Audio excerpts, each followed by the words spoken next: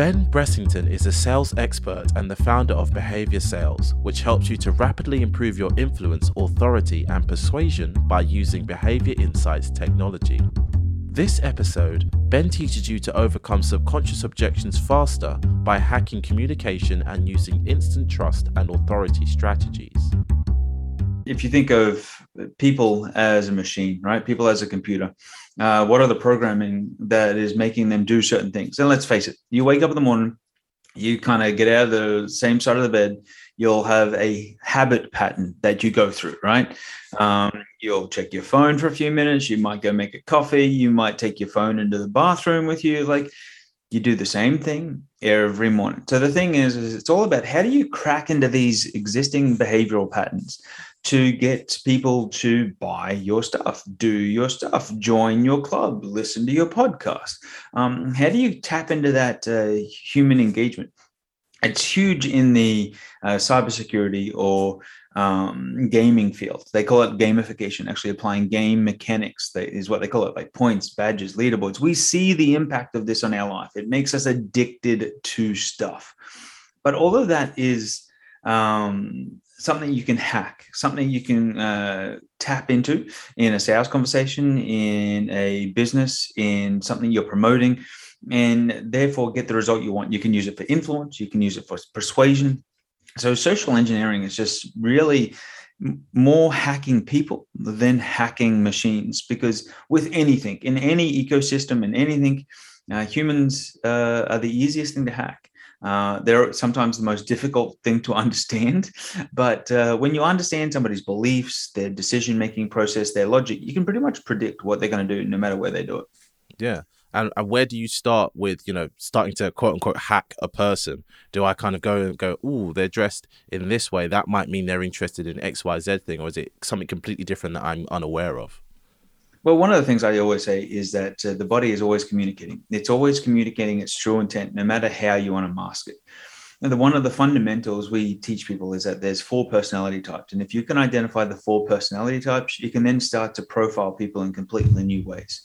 And that's where most people, they make those mistakes. Yes, there's a whole myriad of body languages you can read, and you can become a body language specialist, which is great. But like, most people learn this stuff with no practical application. So I teach people the 4 personality styles. And then from there, we teach you literally how to profile and read people in a conversation, be it a Zoom call, a conference call, you're trying to pitch them. You need to be aware of an objection. And then from that, you can read into, like, just by looking at what people addressed or what's in their background, like, you can understand what's going on, because they're always communicating, right? Like, the typical example is you're driving or you're on the road, and I know over here in the US, you can be stuck behind someone and they're a truck, right? Yeah. But it's a lifted truck. Like, this truck is like, we call it a Hilux or whatever it is in Australia. But like, this thing is like an F-250, a big one of those ranch trucks or whatever you want to call it, right? We call them a ute in Australia. Yeah. But the thing is, this thing sits 6 foot high. It's got like balls hanging from the back of it. It's got like I shoot stuff sticker and an MFA sticker on the back of that, on the back window of that car. What's that person communicating to you? They're communicating that they're, might be a masculine person. They might be, somewhat into guns and, the typical kind of American that most people imagine in their mind, burgers, women, fast cars or big cars and guns. Yeah. What's interesting is that you could actually profile that person a little bit further and think that, like, because most people don't realize is that most of our beliefs are actually created by the time we're somewhere between the age of 5 and 7 years old, right? So right now in that truck is a 7-year-old child trying to live and protect the world. At that point in time, they're literally saying, look, I got hurt in the playground or I got bullied. So you know what? I'm going to be big and tough and intimidate others, because I'm going to not be the one that gets hurt anymore, right? So when you start to think of people like that way, as these based on our childhood beliefs, what are the beliefs I created that is literally running my life? Does that make sense? And like, it's different between between the person who you pull up behind and they got the Prius, and they've got like the peace, love stickers on their car, or they've got like, or if you pull up behind a car and they've got sporting stickers, or you said about clothing. Yeah, you can judge people based on their clothing. Like, what's their watch? Is it shiny? Is it clean? What are their shoes? What's their posture like? What's the clothes they're wearing? Like, all these things can inform you as to their mental state. Because if you're trying to connect with people, what you want to understand is, what is your mental state in this moment? And I think where most people fail is they fail to understand that mental state's dynamic. Like, if you just had a shitty conversation with someone before you jumped on a call, most people are going to carry that through into the next conversation. And they're like, man, what's up with Ben today? He's a real ass. No, well, he just got kicked in the ribs by something, or some problem just happened, or man, he could have stubbed his toe running into the phone. Like, people fail to take the context into the situation, if that makes sense. And like, they'll make the snap judgment, failing to understand the bigger picture or the bigger ramifications of what's going on. And that's one of the biggest mistakes people make with interpreting body language or interpreting personality. They think they take this snapshot of you, and they think that snapshot is you fixed for the rest of your life. Does that make sense? Yeah. So what you're saying to me is people try to sell the product and not the person. And you mentioned at the beginning of what you were saying that there's different types of people. You know, what are those types of people that you come across? Yeah, so we've created a system that helps people visualize and memorize this. But I believe in the sales process, you should be 100% focused on connecting with the person rather than focusing on the product. You're 100% right. Most people sell features and benefits and all this type of stuff, but they fail to connect with the person and ask quality questions of that person. We've even got what we call the $1 Million Sales Script, which actually helps people connect with people more authentically. Which can totally transform your game. And it's all about really connecting and defining that person. But let me share the what we call the 4 birds. The 4 birds it's a bird because it helps people visualize it, and you're never going to have to worry about, oh, what the hell was that personality again? If you remember the animal, you'll remember the personality type, guaranteed. So at the end of this, I'm going to give you a quiz, right? So hopefully you're going to be paying attention. So our first one is what I call Liberty the Eagle. And Liberty the Eagle is just what you would think. Liberty is fast action. She'll be 500 feet up in the air, and she'll be able to spot a mouse, and she will drop out of the air and pull. Like, she's very decisive, quick action, all about the task at hand, right? Like, I'm sure you can think right now, you know, a few eagles. They make snap decisions. They just go. They got clear goals. They're getting somewhere, and they want to make something happen, right? You can picture a few people like that. Yeah, of course. All right. The other one is, let's go to the other side. So the owl is what I call thinker. And the thinker is literally this person wants to think about everything. They want to understand they're like the architect. They want to understand the blueprint, the white paper, the research. They want to do their homework. When they're buying a TV, they're going to watch every video about every type of TV. They're going to read every research paper. They're going to check all the latest prices. They're going to have shopped at 15 different stores online, and they're going to know what features, what pixels, you name it. Like, and this is also the type of person, when they say they want to think about it, they want to literally think about it. They've usually got a lot of degrees. They've got a lot of training, certifications, because knowing stuff is way more important to them than being right. Do you know how many owls in your life do you know? I think I'm a bit of an owl myself, to be honest. I don't know what the other types are. I might be a bit of a blend of an animal or some kind of mongrel animal, but I think I'm more of an owl myself personally. Yeah, well, most people have a primary and a secondary, and it's all context driven, right? Because you can be one way on the podcast, you can be one way at home, you can be one way at work, you can be one way when you're speaking on stage, you can be one way when you're at the DMV. It really doesn't matter, right? And that's where a lot of people get mistaken. They just, once again, they take that snapshot and forget context. So we've got 2 more, right? So the other one is what I call Vegas, which is the peacock. And Vegas is this showy person, just like Vegas. They want to be famous. And you know what frustrates them? They get frustrated when you stop talking about them. And Vegas is the type of person that wants to always share a story, has always got a story, even though that story may not be relevant to the situation at hand. They're more of the social butterfly, you may call them, right? How many peacocks do you know? I try to minimize peacocks in my life because they tend to, kill social situations and make people, the lesser people that the people that don't want to speak up so much, they kind of, kill their vibes and kind of suck the social fun out of the situation. So I don't know personally many peacocks, but I do come across people like that in my, working life and interpersonal relationships. Well, what you've worked out is you've worked out how to filter out these people because they don't fit in your environment. And that's what most people don't take that step. So that's very, very smart. You've done that, and it's actually required. But you'll actually find that usually means you're one of the personality types on the other side of the spectrum, because there's a conflict with that person, right?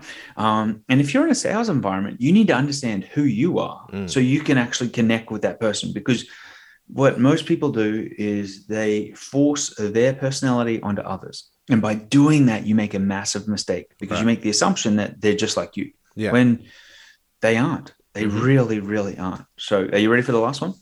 Let me guess. Okay, we've had an eagle, we've had an owl, we've had a peacock. I'm thinking about a bird that has a completely different type of personality that's quite common. Quite a popular bird in London, a pigeon. Yeah. So I call it the pigeon or the dove. You're 100% right. This animal is a pack animal, very flighty. The pigeon is the type of person that you go, hey, you want to go to lunch? Yeah, where are we going? And like they'll give they'll want to have 15 different locations, right? They want to go there, very indecisive, very social proof driven, right? It's all, where are you going? Where's Sally want to go? Where's Frank want to go? You're like, let's just go get tacos, right? Right. Well, let's just go get a meat pie because you're in London, right? One of my favorite food groups, right? And I say meat pie is a food group, so I totally get it with mushy peas and everything, right? Yeah. So the pigeon is that type of person, and they're interesting to engage with because they're also the person you'll take to lunch. They'll read the menu, and they've changed their mind 10 times. Yeah, this sounds good. That sounds good. Oh, what are you having? That type of thing.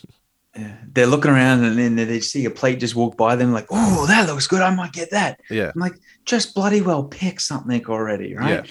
So so that's the pigeon, and they all buy differently. They all get clothes differently. They've all got thinking, logic, rationale, decision-making processes differently. And as soon as you can understand that, you can literally transform the way you communicate, transform the way you sell. Yeah. And so I guess, I've kind of figured out maybe I'm a bit of an owl and an eagle at times. I'm not really a pigeon type person, and I hate peacocks.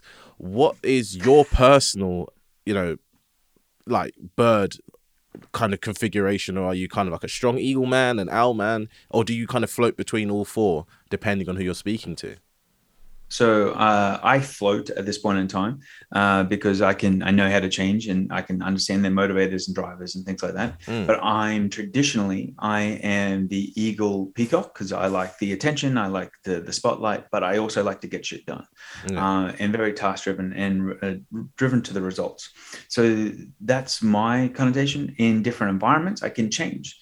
So like when I'm out cycling, what have you, I'll be more of an eagle pigeon because like I'm with the group I'm cycling with, and I'm quite happy to follow others when they're taking the lead and that type of stuff because we're out going on, and my common objective is just to have fun on the bike, if that makes sense. Yeah. So everyone's got a primary and a secondary, and you get to maximize those based on the context. So does that help you? Yeah. So to speak to somebody who might be a pigeon primary but with maybe an eagle secondary, how would or do we sell or even just speak to that person in the best way possible? Yeah, so let's think about it in this context. So when we're talking about the eagle, like that person is worried, literally they're worried about not having control, or they're worried about not getting the results they want in life.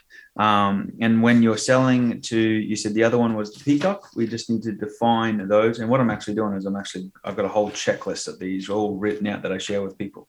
So when we talk about the dove or the pigeon, they're worried about what other people will think of them. They don't want to buy the wrong thing because they don't want to get embarrassed, right? So when you're selling to the pigeon or the dove, for example, you need to be talking about how other people were in their situation, and Sally had this experience, and within 30 days she was more confident.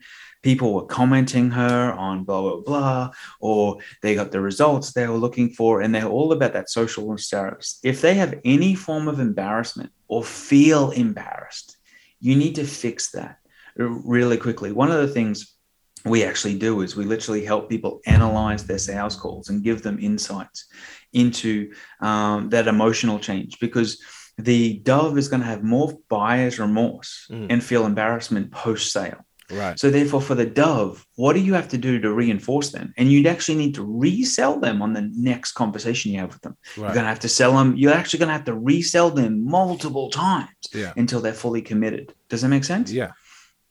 Yeah. Where the eagle like gets sold once, they're already in. The sales cycle is very short because they've already made up their mind, right? Yeah. Where with the dove, it's you've got to have those conversations, you've got to be supporting them, you've got to be encouraging them, and you've got to keep them, because remember, that bird is a flighty bird. Right. They'll get scared at the, oh my God, I was Googling this and I found out this other product is this. Oh my God, right? The sky is falling, right?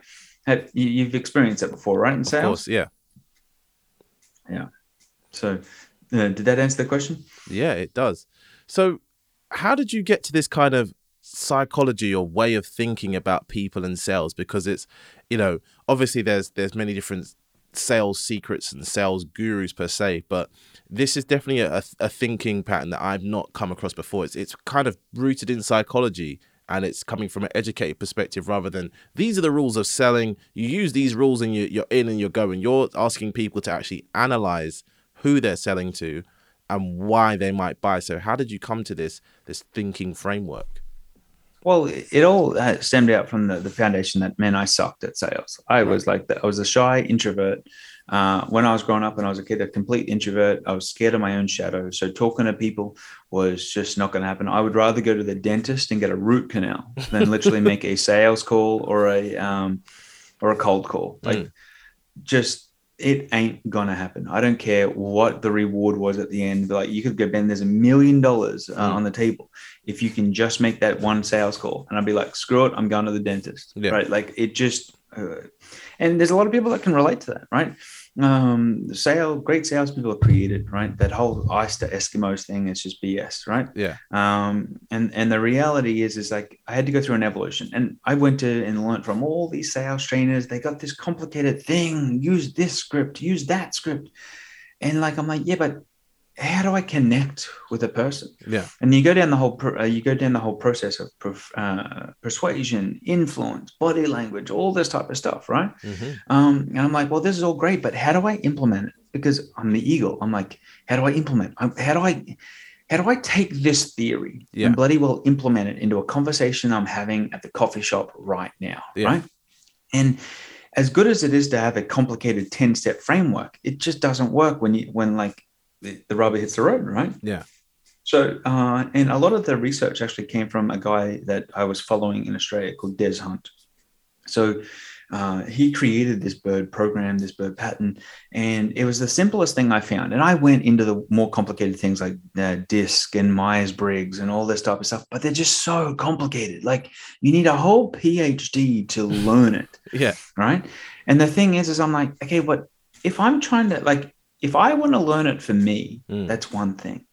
But if I'm trying to teach my sales team, trying to teach 2 people, 5 people, 500 people, how do I teach it so within 15 minutes they've got it and they can actually do something with it? Right. And that's like, all right, I have to cut away all the fat. I have to cut away all the crap, because most people aren't going to spend a weekend at a 2-day boot camp just learning about personality. They don't have the luxury, right?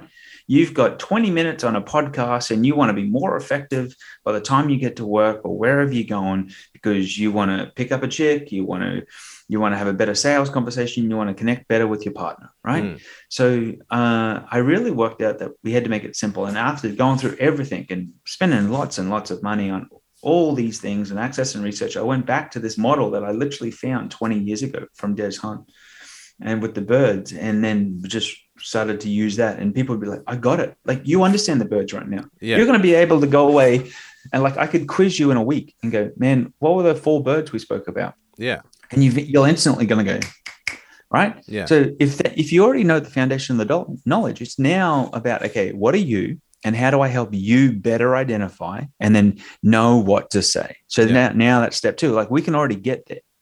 Does that make sense? Yeah. And that's what a lot of businesses that I talk to find it very, very impactful, is that like we can now start to profile an entire company. We can start to see where there's management conflict.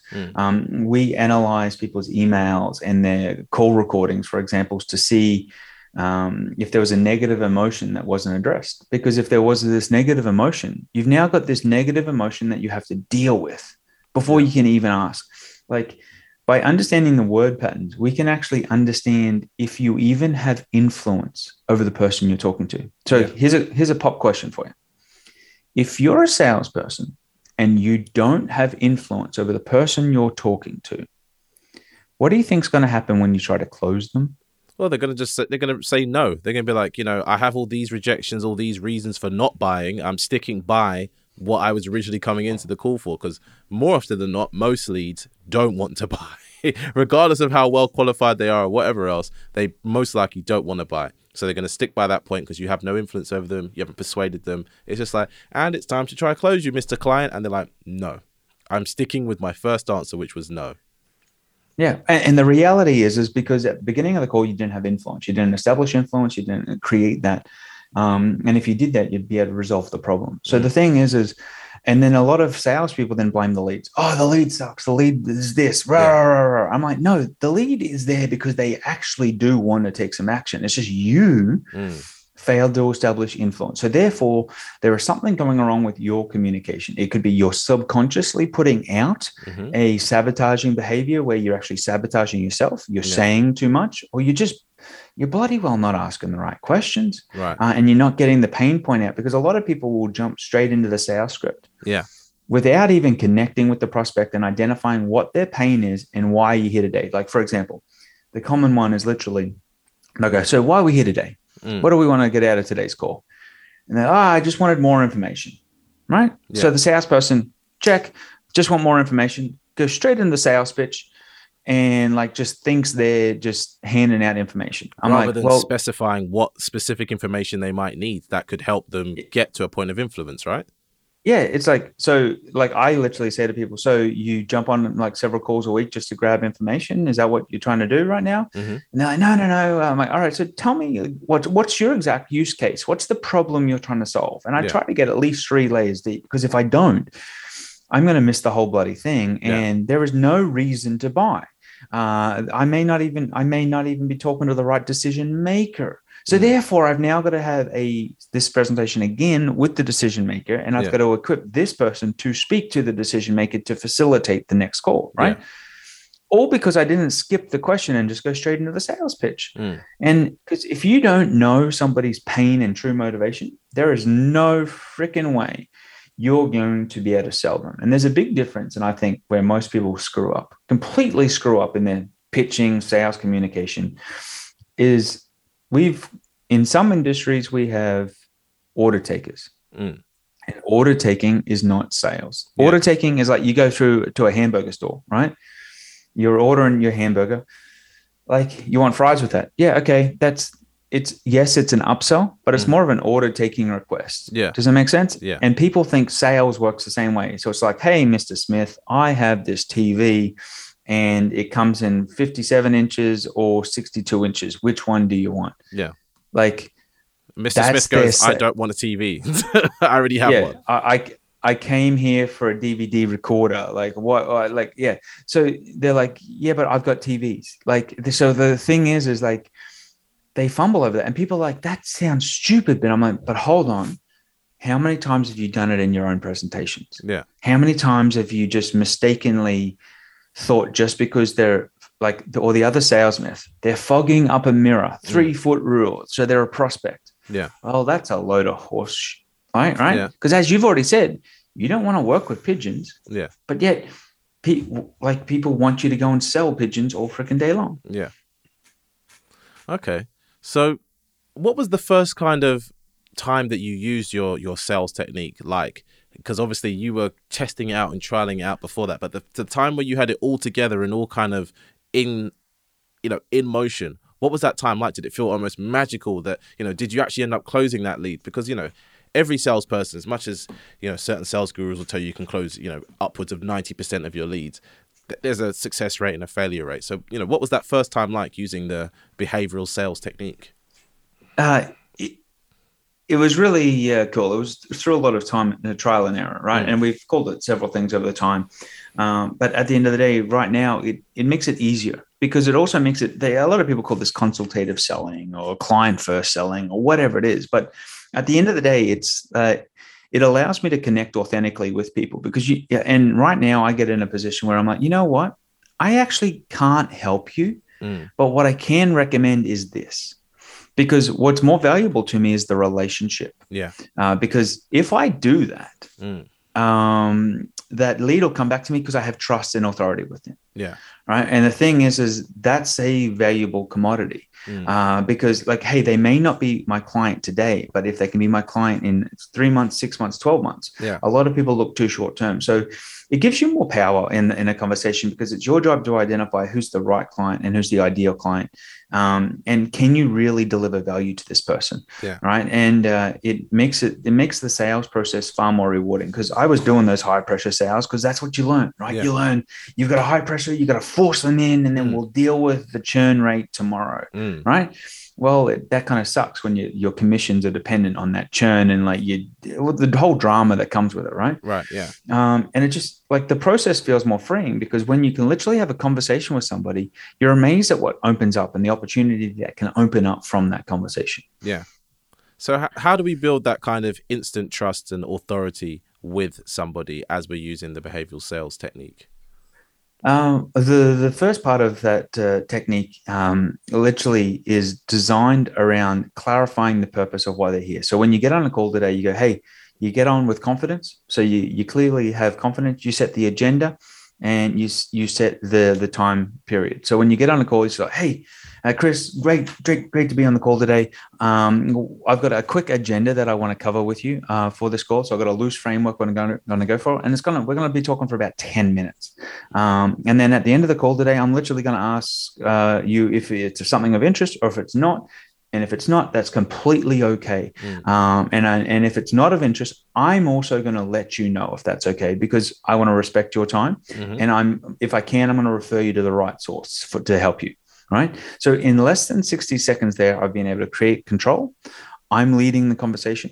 I've got an agenda in which we're going to follow. And I'm not just sitting there humming and hawing. And I don't need to talk about rapport for 15 minutes about where your kids went to school, what you did on the weekend, what you had for lunch. It's irrelevant. Yeah. Does that make sense? Yeah.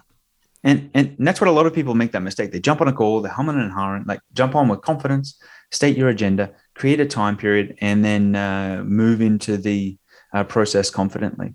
And if you can just do that, you'll be amazed. Like rapport building, there's literally now a 60-second process. Yeah. To you, what is rapport, the basis of rapport when you're building it quickly? What do you kind of want to get from your lead or your person or a client? Like, how are you building that rapport so quickly? So one of the things is we use the Behavior Insights platform to identify and predict what people's personality styles are. So we can convert an email address or a LinkedIn profile literally into a full personality assessment. So I can predict what your personality is. So before I jump on a call with you, I take the 15 seconds, I look at that, I see what bird you are. I'm like, great, I know what bird you're going to be. So now I know how to prep myself, right? Right. So that's what I did before I got on the call. When I got on the call, I'm talking confidently, just setting the agenda and taking the lead. People want to buy from people that are leading them. If you do not lead them confidently, and if you don't believe in the product you're selling, there is no freaking way you're going to close a deal to begin with, right? Yeah. A lot of people are literally selling subpar products, which they have no belief in. And that's a bigger problem than most people can imagine. So you really want to think of that rapport it's just like, hey, what is this bird's motivations? What are their stresses? And for example, if I was talking to the peacock, I'd have to talk a little bit more about status. Hey, man, I've published these 5 books and like, I hear you want to become famous, right? Or I might greet them and go, hey, the famous Chris, how you doing, man? Super excited to hear. Like, what did you get up to on the weekend? Because that bird wants to talk about them, their success, their fame. All right, Chris, like that's super cool. We got a tight schedule of 10 minutes. So if it's okay with you, I want to dive right into that and tell them what the agenda is, right? Yeah. And go, look, because I want to completely understand your goals and how I can support you. And like, that's rapport. Yeah. Do you see the difference there? Yeah, you kind of allowed that person, depending on what type of bird they are, the space they needed to feel comfortable and kind of open up to you. And one thing you said a little bit earlier was about going 3 layers deep. And a previous guest of the podcast, he said that he would ask people why endlessly, just to see what the real root cause of whatever issues they had. This wasn't particularly for sales, it was more for persuasion and that kind of thing, but sales is persuasion. So is that kind of what you're talking about when you talk about getting 3 layers deep? Is it asking why? 100%, because what you want to be able to do is you want to be able to label them with their problem. And the thing is if you can't label their problem and go, so, hey, Chris, so based on what you're telling me, here's what I'm hearing. Is that correct? I'm hearing that you're frustrated with your ability to generate leads and be able to connect with people because you're wanting to get on stage, you're wanting to sell webinars, you're wanting to become a doctor, whatever it is, right? And they're like, yeah. I'm like, what else is the problem that's stopping you from getting success right now? Yeah. Like, and by asking that, they're going to go even deeper, right? And then because you have to be able to put their label. And when I say label them, you've got to use their words back with them. And this is where a lot of people screw up the whole labeling thing, because when they label, they use your words to them. And they're like, can't, or they might just go, oh, okay. The thing is your words aren't their words and aren't what has an emotional connection to them. Does that make sense? Yeah. So it's kind of almost a psychological trick that you're using there, or psychological method of, right, I'm going to speak in your language to your terms to find out your problem. And once I know your problem, I'm going to say your problem back to you, even though you've probably already said it. And then from there, we've kind of become more educated together on how my product may or may not fit you. Because that's, one thing I've realized is with what you're saying is you're not trying to sell to everybody, because not every person needs your product, or not every person can utilize or maybe even afford your product. So what do you do in a situation where you might find out, someone can't afford your product or someone isn't actually suitable? How do you go from there? Do you kind of keep that door open, or do you completely close it? Yeah. So that's an interesting question. So the thing is like, I usually say to people like, hey, if this is your rent money, is this the right thing you need to be doing with this right now, right? Where the thing is that also puts you in a different risk position, because the last thing I want to be dealing with is someone who becomes a flighty animal because like they've got all these pressures and they've got all these false expectations. And the thing is like, are they actually going to do the work they're committed to? I'm not interested in dealing with those people or the drama that comes with it. Like when I'm selling anyone, right, I have a simple rule. I have a no dick policy, right? Okay. So the thing is if you're going to be a client where you're going to be a complete pain in the ass, you're going to be more stress for me and my team, and you're going to create drama. Good. You know what? I've got some competition down the road. They're absolutely fantastic. They actually are better for your price point than we are, because we're more expensive and we're more focused on getting the results and taking the action and having accountability. Yeah. And from what it sounds like, you're not really interested in like having like feet to the fire, like accountability, right? Yeah. Where like it's going to be fully on you to get this stuff done. You may be looking for some more, you want it done for you. You want some maybe just general babysitting. So what I'm going to do is I'd highly recommend their product. Because one of the big things, what happens a lot of the times also from what we've analyzed is people when it comes to price, they'll do 2 things. They'll either be posturing or they'll collapse. Right.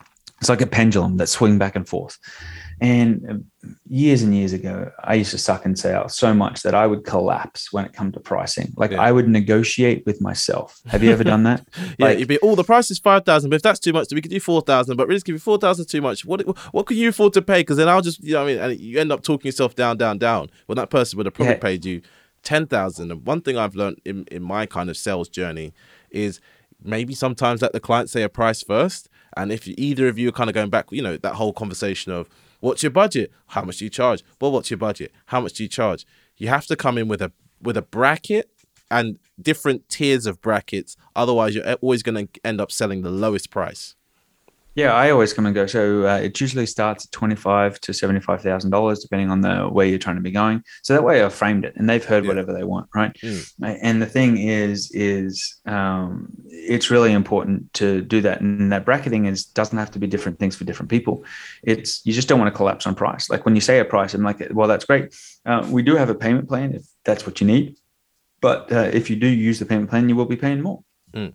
So at the end of the day, is it going to be cash, check, or credit? Like, how did you want to move forward today? Like, you can assume the sale, or you can. Some people like to actually assume the no. Yeah. And actually and if you assume the no, you actually make them sell you and reinforce you on why they're doing this. Yeah. Because if they don't actually have the drive and the passion to do this, then once again, you're kind of shit out of luck. Yeah.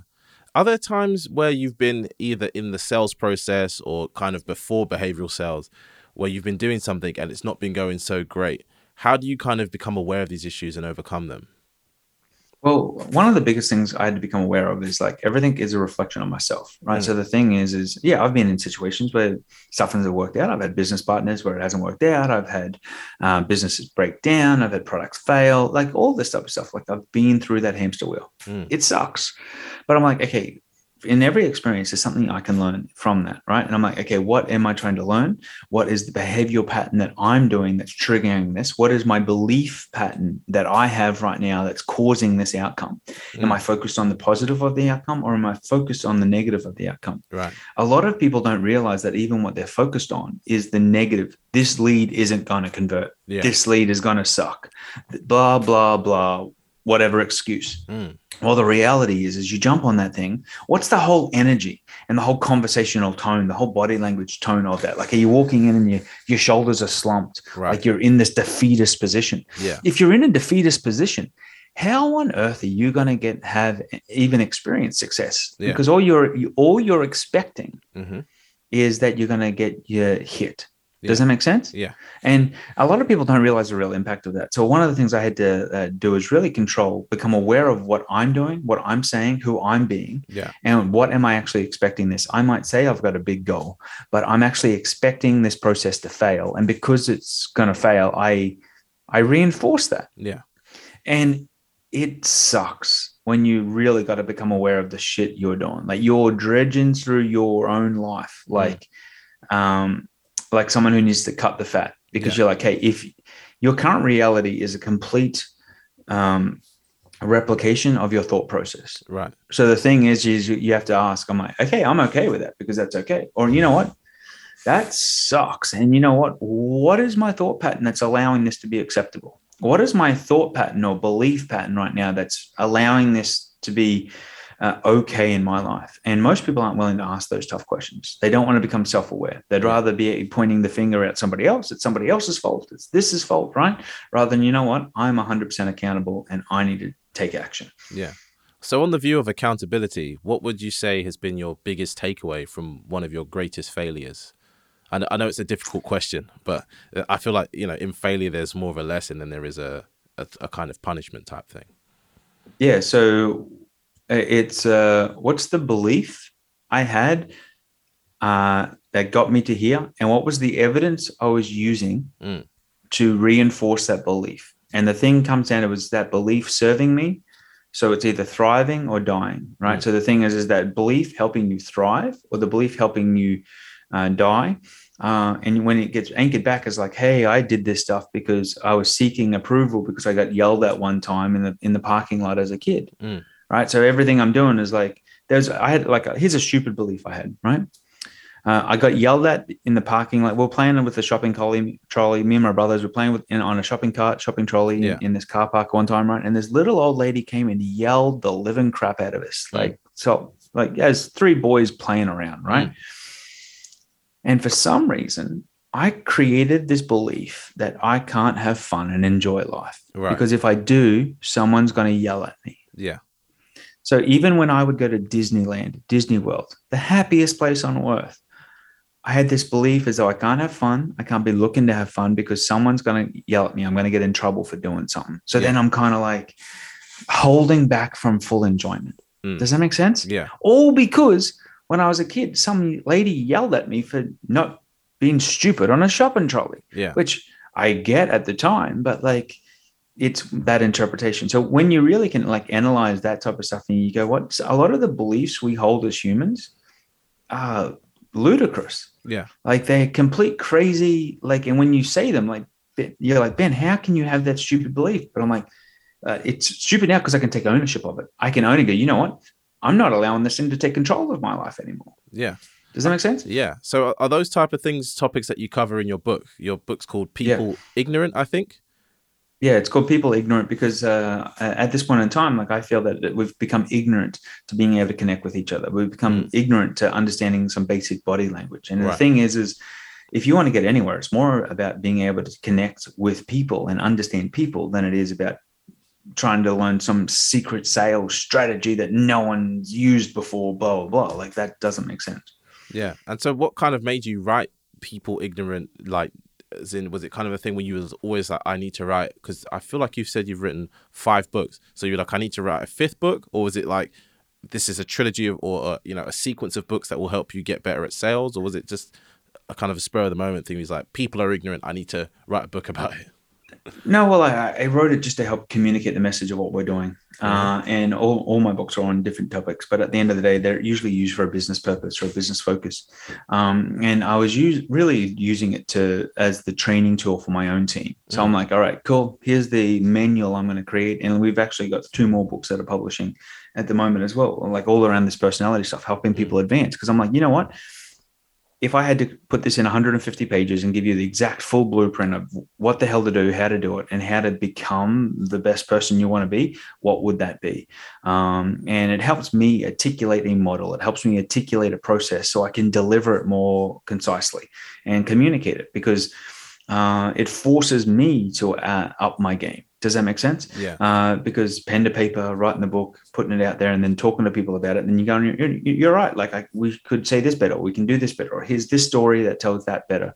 And we're all humans that learn through stories. One of the things I say to people is like, do you know how to communicate stories effectively to each of these birds? Yeah. Like even when you look at your testimonials or your case studies, how do you communicate it to the people differently based on what they want to get out of the story? Yeah. And a lot of people haven't put that much thought into, oh, Jim had this result where he got the roof on in 2 weeks and he's happy. Okay, great. But to the dove and the peacock, that doesn't mean squat, because it's social people, social awareness. How does this make me look good? How does this make me like, how do my neighbors get envious and jealous of the new roof they've got on my house? That's what they want to hear. That's what they're looking to hear for. Does that make sense? Yeah. Okay. And so for you, if you had to kind of sum up your life experience at this moment in time and tell it to your younger self, what would that sound like as a motivational quote? Do the work. Do the work. Yeah. So very, very short and sweet. It's just like a lot of people give up too early. Like I gave up too early on things going through my life. And when things got hard, you change tack, change course. The thing is like the Stoic quote is, the obstacle is the way. Yeah. And the thing is most people don't grind through it. And it's better, like, so I made mistakes, like thinking I needed to have 10 businesses because Richard Branson has 100 and some businesses. So I need to be doing 50 different things. I got to have 5 different side hustles at any one point in time. And that's all BS. Like the best thing you can actually do is go deep, not wide. Most people are an inch deep and a mile wide rather than a mile deep and an inch wide. And if you can go deep on anything, you create a success class that is like beyond anything else. So yeah, that's kind of where that stems from. Do the work. So do you have any examples of you, quote unquote, doing the work? Because I'm interested. You said the behavior sales has been many different things in its time, and you've been through different business partners. So what's an example of you, quote unquote, doing the work to get to where you're at now? Well, focusing 100% on this is one of the things. So really, you can only have one master, right? So repositioning myself out of other companies. So I'm just kind of like advising and mentoring rather than actually being in the day-to-day operations. The other thing is like, hey, great, writing the book. We set a challenge for ourselves, get on 100 podcasts in less than 30 days. And we're doing that, right? We're rolling out products. We're rolling out software. I'm making sales calls. I'm talking to people about licensing deals. It's all about doing the work, showing up every freaking day. And you know what? Hey, I've got to go test this software. I've got to go test this system. I've got to go talk to people about how does this dashboard look to you for showing you this data? What do you interpret from this, right? That stuff's not going to do itself. The phone conversations aren't going to be had themselves, and it's all right. How do I get that done? Because how do I build that momentum? Does that make sense? So it's just like, and at times, I'll be honest, man, the work of running a business can suck, particularly if you've been doing it for 6 to 12 months, you've been doing it 2 years, you've been doing it 10 years. Like at some point you're like, it gets boring as anything. Yeah. But you got to work out, how can you make the boring stuff exciting? Because if you can continue to do that, if you can create small challenges for yourself, if you can create, you know what, it's like, hey, how do I do this work and it only take me 4 hours rather than 8? Yeah. Right. I'm like, so it's a new challenge, and it's not about, you know what, there's this other opportunity, or man, I could get into crypto right now and I can start doing all this crypto stuff. Like, it's not about that. It's about like really focusing in, and you'll get far better results. Yeah. Because there is a whole kind of movement now of people saying, oh, you need this, and if you do this and that, have a side hustle and that, you'll be a millionaire in a week. It's like, well, going by your logic, if we just focus in on one thing, what am I good at? What can I do? That is going to pay you much longer term than going, all right, oh, this is hot, that's hot, let me get a bit of this and a bit of that. So how do you kind of find, or how did you find out what was your, inch wide, mile deep thing? Well, I was always passionate, and the common thread about everything I've done has been this, like the human psychology in performance improvement. And literally, like, man, I'm looking just above my camera right now. It's literally a Post-it note, and it literally says, "What is the one problem I need to solve right now?" Yeah. Because even when I'm looking at my workday, I'm going, okay, what's the one most important problem I can solve? And I put it there to reiterate with myself, because there's only one problem you can solve, and a lot of people are trying to solve the wrong problem in their life. And like for me, it was getting clear about what excited me and like what difference do I really want to make, right? Yeah. I don't talk about legacy because I've got no interest in legacy. You can't create a legacy until you've arrived at a certain level of success, right? Because all these people who are broke as crap running around talking about legacy. Look, that was me 20 years ago. Like, I'm like, yeah, what legacy are you creating? Let's create a legacy. Yeah. I hadn't even made bloody $10,000 in sales, and I'm trying to like create a legacy. Yeah. Like, what fluffy stuff is that, right? The thing is like absolutely no substance. And like, I get it. Like, there's a whole generation we've created of influencers, right? Who they don't have any real substance or depth to anything. And I think we're going to see that's going to change very quickly, because those influencers, their lifespan will become much shorter. Yeah. And I'm interested in growing recurring revenue, creating something that grows deep and just continues to pay out as an asset. Like, if you want to, here's another quote for you. The rich sell stuff, the wealthy never sell anything. So the thing is you see all these people with their side hustles, they're always looking at changing to the next shiny object, right? And the thing is that's not how you create real wealth. They may create a few riches, but then they ride this roller coaster of up and down, up and down. And there's nothing worse, to be honest, than experiencing, and I've experienced this, like someone following up with you 2 years later, hey, you still doing this thing? I'd love some help with it now. Like, they weren't ready then, but they're ready now. And you're like, oh no, man, I gave that up like almost like one year and like 3/4 of the year like ago. Like, I'm now on the 5th different variation of whatever, right? So the thing is just continuing to show up. You'll be amazed at the result of that. But people don't have that patience. Yeah, most definitely.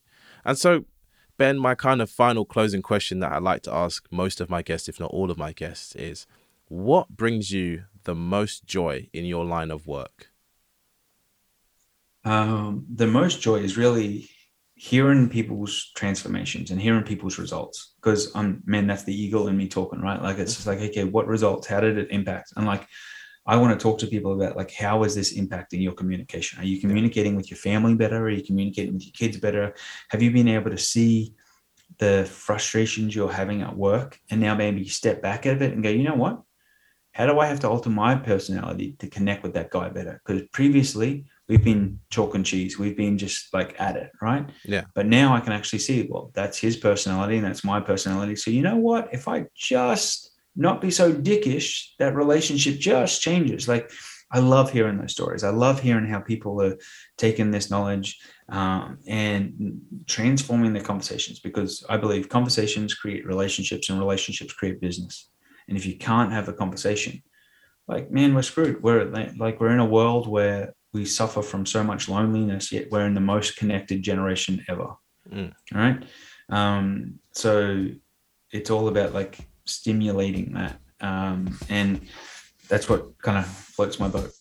Here's where to find Ben online. Yeah, so if they want to reach out to us, ask any questions, get access to our personality assessments, they can check out behaviorsales.com, or they can go there. They can spell it the English way or the American way. It really doesn't matter. But behaviorsales.com, if they go there and check that out, they'll be able to get access to a whole ton of resources. They'll be able to access the Behavior Insight software that allows them to predict personality from an email address, and they can start having some fun. Thank you for listening to People Explained. New episodes come out every Monday. We would appreciate it if you gave us a review on Apple Podcasts and shared this episode with a friend.